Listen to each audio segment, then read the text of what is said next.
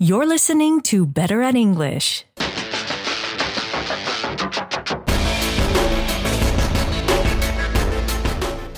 Hi, English learners. Lori here, your teacher from betteratenglish.com. When you watch the news these days, do you trust your eyes and ears? Do you think what you're seeing is real and happened the way it's being shown? Or is your first reaction to think, I wonder if this video is fake? That's what today's episode is all about, so stay tuned. Before we get started, I hope you'll indulge me in a little Better at English background info. I don't do Better at English for the money, but some of you have been going out of your way to send me thank you gifts. So I just want to say thank you so much to Charles for his very generous PayPal donation, and thank you to the mystery person who sent me the Handbook of Self-Determination Research from my Amazon wishlist. I honestly didn't even know that it was possible to find my Amazon wishlist anymore, so getting a mystery book delivered to my house was a real surprise. I'd also like to thank Zhu Dao, I hope I'm saying that right, who wrote my favorite review this month. It goes like this. This podcast is getting better and better by every episode. It's no longer just some language learning material, but food for thought as well. Giving you food for thought is indeed what I'm trying to do here, so it was really nice to get that feedback. All feedback from you lovely listeners, whether it's reviews, email, voice messages, donations, Amazon wishlist gifts, it's all positive feedback that fuels my motivation to keep doing this. It's a sign that you're getting value from the episodes, which is what it's all about for me. So thank you, thank you, thank you. All right, thanks for indulging me. Let's get on with today's topic. Today we're looking at misinformation and disinformation in our modern age and how technologies like Deepfake are making it increasingly harder for us to know what is really happening in the world, to separate fact from fiction. This episode builds on my earlier episodes about AI, that's artificial intelligence, which you can find further down the podcast feed as episodes 47 and 48. Before we go any further, take a moment to ask yourself how much you trust what you see, hear, and read these days, whether it's online, in a newspaper, or coming from an expert or politician in a live televised address. Is seeing believing, as the expression goes? Go ahead. Think of some recent examples that are personally relevant to you. Now ask yourself how your beliefs about what is true influence your actions, how much they shape what you actually do as you move through life. How do these beliefs influence, for example, who you vote for, what you buy, what you eat, which books you read, which car you drive? You don't need to be a PhD in psychology to understand that our beliefs about what is true or false affect our actions. Nobody wants to make decisions based on lies or misinformation, so we all want information that we can trust. Just to give a current example, look at what's happening regarding masks and the coronavirus.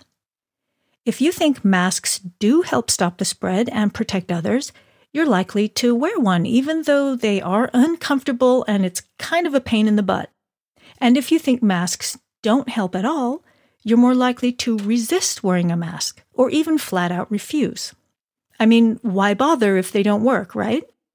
And if you have really strong beliefs about this, you might even march in protest against the rules that require you to wear a mask. The point is, your chosen path will be based on what you believe is right and true.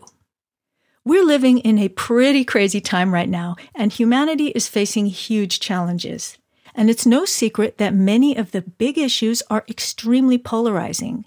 And if you try to build an informed opinion by examining the information and arguments on both sides, you make a frustrating discovery, or at least I did.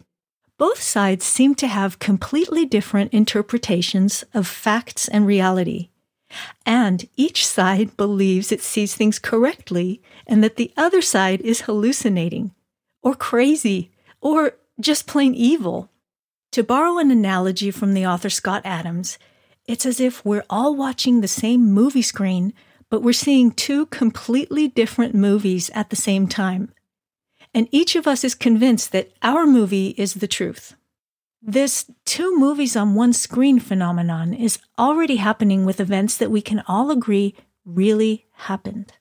We might not agree on what these events mean, or on who is responsible, what should be done about them, etc. But we basically accept that they actually occurred in the physical world. Seeing is believing, right? But what happens when the things we're seeing and hearing, the video, audio, and photos, are 100% fake? And what happens when these fakes are everywhere? If we can have such serious disagreements, such polarization about genuine, real events, what's going to happen when we truly can't be sure if the media we're seeing and hearing is real? Some experts think that this is going to happen really soon. We're entering the era of deepfakes. If you're not sure what a deepfake is, you will understand it by the end of this episode. You're going to hear experts discussing this topic in English, and I'll pop in from time to time to guide you through the examples. The link to the full transcript of this episode is in the show notes, and there are also links to the audio you hear and the examples that the speakers mention, like videos, websites, books, etc. So if you find this topic interesting, there's plenty of supplementary material so you can learn more. All right, let's get started. First of all, what is a deepfake? So a deepfake is a type of synthetic media. And what synthetic media essentially is any type of media. It can be an image, it can be a video, it can be a text that is generated by AI. That was Nina Schick, who, to put it mildly, is a pretty impressive woman with a very interesting background. I'm half German and I'm half Nepalese. So I have this background in geopolitics, politics, information warfare, and my area of interest is really how the exponential changes in technology, and particularly in AI, are rewriting not only politics, but society at large as well. She's also proficient in 7 languages. All I can say is, wow. You'll now hear Nina talking to Sam Harris about deepfakes. It's from an episode of Sam Harris's podcast, Making Sense, which is another great podcast for you to add to your list of interesting podcasts in English. Here we go. So much of this is a matter of our entertaining ourselves into a kind of collective madness and what seems like it could be a coming social collapse. I realize that if you're not in touch with these trends, if anyone in the audience who isn't, this kind of language coming from me or anyone else can sound hyperbolic, but we're really going over some kind of precipice here with respect to our ability to understand what's going on in the world and to converge on a common picture of a shared reality. And again, we've built the very tools of our derangement ourselves, and in particular, I'm talking about social media here. Yeah, so your book goes into this, and it's organized around this new piece of technology that we call deepfakes, and the book is Deepfakes, the coming infocalypse, which that's not your coinage. It on the page is very easy to parse. When you say it, it's hard to understand what's being said there, but it's really, you're talking about an information apocalypse. Just remind people what deepfakes are and suggest what's at stake here in terms of how difficult it could be to make sense of our world in the presence of this technology. This ability of AI to generate fake or synthetic media is really, really nascent. We're only at the very, very beginning of the synthetic media revolution. It was only probably in about the last 4 or 5 years that this has been possible. And for the last 2 years that we've been seeing how the real world applications of this have been leaching out from beyond the AI research community. So the first thing to say about synthetic media is that it is completely going to transform how we perceive the world. Because in future, all media is going to be synthetic, because it means that anybody can create content to a degree of fidelity that is only possible for Hollywood studios right now, right? And they can do this for little to no cost using apps or software, various interfaces, which will make it so accessible to anyone. And the reason why this is so interesting, another reason why synthetic media is so interesting, is until now, the best kind of computer effects, CGI, you still can't quite get humans right. So when you use CGI to do effects where you're trying to create robotic humans, it still doesn't look right. It's called, uncanny valley. But it turns out that AI, when you train your machine learning systems with enough data, they're really, really good at generating fake humans or synthetic humans, both in images. And when it comes to generating fake human faces, so images, still images, it's already perfected that. And if you want to kind of test that, you can go and look at thispersondoesnotexist.com. Every time you refresh the page, you'll see a new human face that, to the human eye, to you or me, Sam, we'll look at that and we'll think that's an authentic human, whereas that is just something that's generated by AI. That human literally doesn't exist. And also now increasingly in other types of media like audio and film. So I could take essentially a clip of a recording with you, Sam, and I could use that to train my machine learning system. And then I can synthesize your voice. So I can literally hijack your biometrics. I can take your voice, synthesize it, get my AI kind of machine learning system to recreate that. I can do the same with your digital likeness. Obviously, this is going to have tremendous commercial applications. Entire industries are going to be transformed. For example, corporate communications, advertising, the future of all movies, video games. But this is also the most potent form of mis and disinformation, which you're democratizing for almost anyone in the world at a time when our information ecosystem has already become increasingly dangerous and corrupt. So we have to distinguish between the legitimate use cases of synthetic media and how we draw the line. So I, very broad brush in my book, say that the use and intent behind synthetic media really matters in how we define it. So I refer to deepfake as when a piece of synthetic media is used as a piece of mis or disinformation. And, there is so much more that you could delve into there with regards to the kind of the ethical implications and the taxonomy. But broadly speaking, that's how I define it. And that's my definition between synthetic media and deepfakes. Well, so as you point out, all of this would be good, clean fun if it weren't for the fact that we know there are people intent upon spreading misinformation and disinformation and doing it with a truly sinister political purpose. Not just for amusement, although that can be harmful enough. It's something that state actors and people internal to various states are going to leverage to further divide society from itself and increase political polarization. But it's amazing that it is so promising in the fun department that we can't possibly even contemplate putting this cat back in the bag. It's just, that's the problem we're seeing on all fronts. So it is with social media. So it is with the ad revenue model that is selecting for so many of its harmful effects. We just can't break the spell wherein people want the cheapest, most fun media, and they want it endlessly. And yet the harms that are accruing are so large that it's amazing just to see that there's no handhold here whereby we can resist our slide toward the precipice. Just to underscore how quickly this technology is developing, in your book you point out what happened with once Martin Scorsese released his film The Irishman, which had this exceedingly expensive and laborious process of trying to de-age its principal actors, Robert De Niro and Joe Pesci. And that was met with something like derision for the imperfection of what was achieved there. Again, a great cost. And then very, very quickly, someone on YouTube using free software did a nearly perfect de-aging of the same film. it's just amazing what's happening here. And again, these tools are going to be free, right? I mean, they're already free, and ultimately the best tools will be free. Absolutely. So you already have various kind of software platforms online.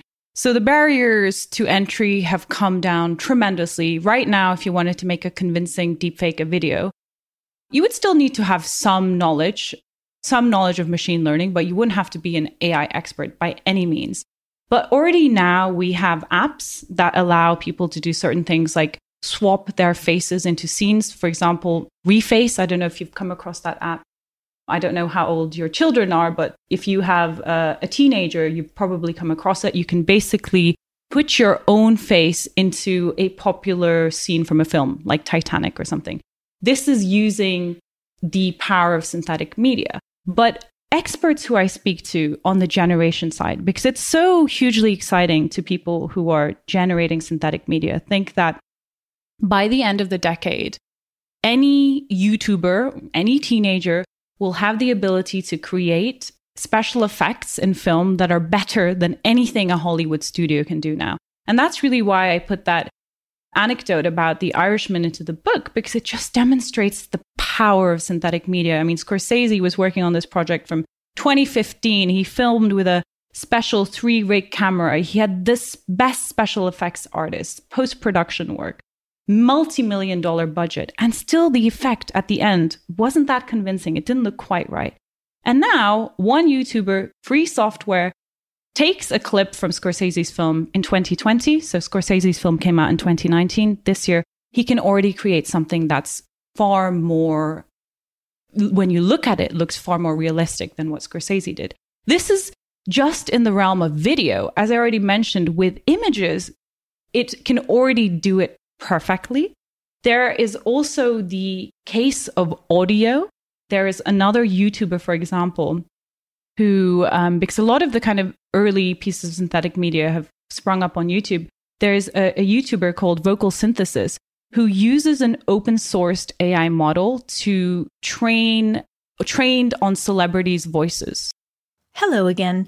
Before we go on, let's listen to a couple of examples from the Vocal Synthesis YouTube channel. You'll hear Donald Trump doing a dialogue from the Star Wars franchise and 6 presidents reading the introduction to the classic TV series Twilight Zone. I have to say, these examples freaked me out when I heard them.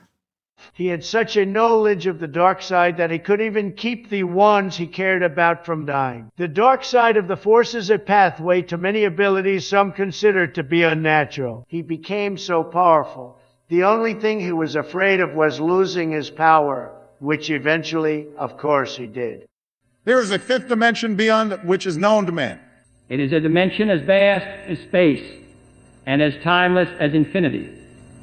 It is the middle ground between light and shadow, between science and superstition. And it lies between the pit of man's fears and the summit of his knowledge. This is the dimension of imagination. It is an area which we call the Vocal Synthesis YouTube channel. As a native speaker, I can hear signs that these examples are computer generated. What did you think? Remember, this is just some random YouTuber, and this is still a nascent technology, a new technology. It's already pretty impressive, but will only get better in the years to come. Now back to Sam and Nina. Now Nina continues talking about the Vocal Synthesis YouTube channel. Trained on celebrities' voices. So he can, something that he's done that's gotten many, many views on YouTube is he's literally taken audio clips of dead presidents and then made them rap NWA's Fuck the Police, right? Ronald Reagan, FDR.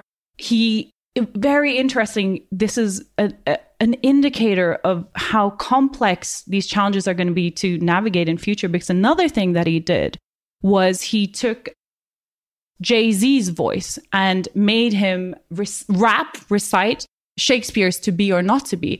And interestingly, Jay-Z's record label filed a copyright infringement claim against him and made him kind of take it down. But this is really just a forebear of the kind of battles we're going to see when any anonymous user can take your likeness, can take your biometrics and make you say or do things that you never did. And of course, this is disastrous to any liberal democratic model, because in a world where anything can be faked, everyone becomes a target. But even more than that, if anything can be faked, including evidence that we today see as an extension of our own reality, and I say evidence in quotation marks, video, film, audio, then everything can also be denied. So the very basis of what is reality starts to become corroded. Of course, reality itself remains. It's just that our perception of reality starts to become increasingly clouded.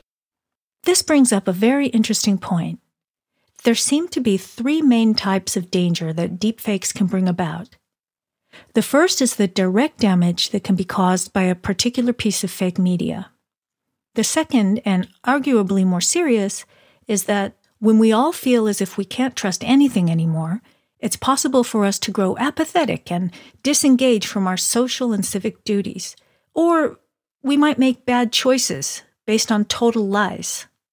And third, when anything and everything can be convincingly faked, it gives liars an easy way out. All they have to do is say, "That wasn't me, it's fake." You'll now hear Claire Wardle from the New York Times explain more about these dangers and how serious we should be taking them. Or maybe not.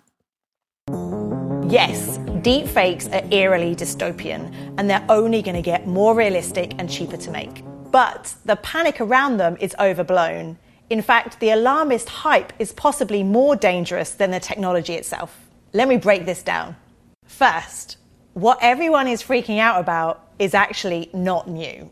It's a much older phenomenon that I like to call the weaponization of context, or shallow fakes, with Photoshop and video editing software. You can have a really simplistic piece of misleading content that can do huge damage. You don't need deep fakes, AI technology to manipulate emotions or to spread misinformation. This brings me to my second point. What we should be really worried about is the liar's dividend. The lies and actions people will get away with by exploiting widespread skepticism to their own advantage. So remember the Access Hollywood tape that emerged a few weeks before the 2016 election? And when you're a star, they let you do it. You can do anything. Around that time, Trump apologized, but then more recently, he's actually said, I'm not sure if I actually said that. You'll now hear Sam and Nina discuss this same idea, also using the example of the infamous Access Hollywood tape of Donald Trump. Then their conversation shifts to the race to develop technology that can detect and fight back against deepfakes. As a side language note, listen to Sam's first sentence. You'll hear a great example of hyperbole, or exaggeration for effect. He's using hyperbole to express that the pre-COVID era feels like it was a very, very long time ago. Many of us can dimly remember 20 years ago, before COVID, when the Bush audio tape dropped and Trump sort of attempted to deny that the audio was real of him on the bus, but we were not yet in the presence of such widespread use of deepfake technology that anyone was even tempted to believe him. We knew the audio was real. We could see the resort to claiming fakery that will be relied upon by everyone and anyone who is committed to lying, because there'll be so much of it around that really it will only be charitable to extend the benefit of the doubt to people who say, listen, that wasn't me. That's just a perfect simulacrum of my voice and even my face. But you actually can't believe your eyes and ears at this point. I would never say such a thing. The sheer volume, when you talk about at the scale at which you can generate synthetic media, means that humans are never going to be able to go through it all, never going to be able to fact check each piece of media. So we have to rely on building the AI software to detect, for example, deep fakes. And right now, there is an interest, and increasingly there are certain experts and groups who are putting money into being able to detect deep fakes. However, the problem is, because of the adversarial nature of the AI and the way that it's trained, every time you build a detector that's good enough to detect the fake, the generation model can also become stronger. So you're in this never-ending game of cat and mouse where you keep on having to build better detectors, and also given the various different models and ways in which the fakes can be generated, there's never going to be a one-size-fits-all model. Ultimately, this is a human problem to the extent that disinformation or bad information didn't just come about at the turn of the millennium. It's just that we have never seen it at this scale. We have never seen it this potent, and we have never, ever been able to have it as accessible as it is now. So ultimately, this is a human problem. There's no way we can deal with the challenges of our corroding information ecosystem without talking about human, quote unquote, solutions. How do we prepare society for this new reality? And we are way behind. We're always reactive. Our reactions are always piecemeal. And the biggest problem is the information ecosystem has become corrupt to the extent that we can't even identify what the real risks are, right? We're too busy fighting each other about other things without seeing what the real existential risk is here. Yeah. I mean, that is a very symptom of the problem itself, the fact that we can't even agree on the nature of the problem. There's so much disinformation in the air. If we can't trust people, and we can't trust the evidence of our senses when we have media of them saying and doing things convincingly delivered to us in torrents, it's hard to see how we don't drift off into some horrifically dystopian dream world of our own confection. Absolutely. And this is really why, I wrote the book. I wrote it in a way that was very accessible to anyone to pick up and zoom through an afternoon.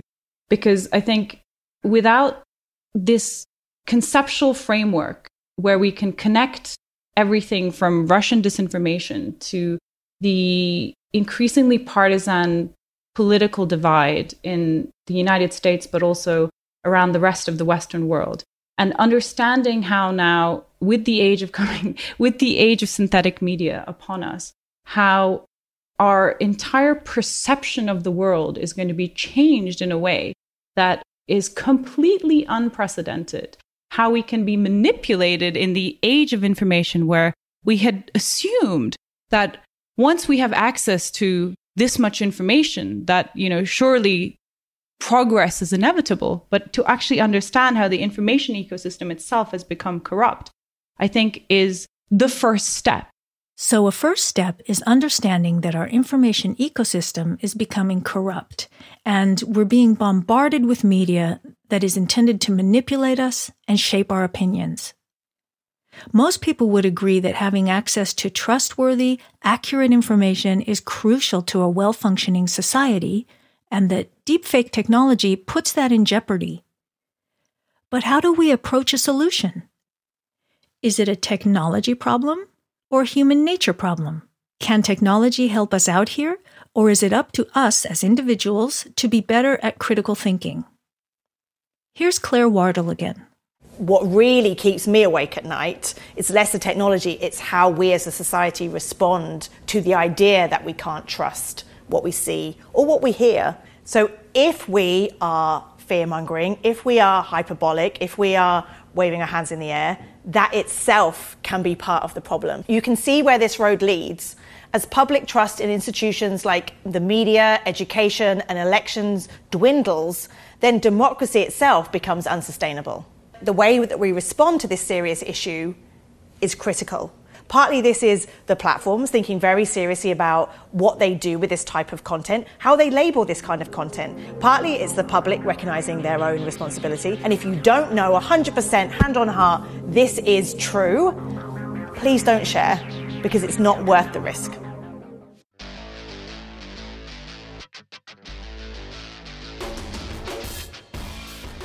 I wonder, what would our present society be like now if we followed that advice?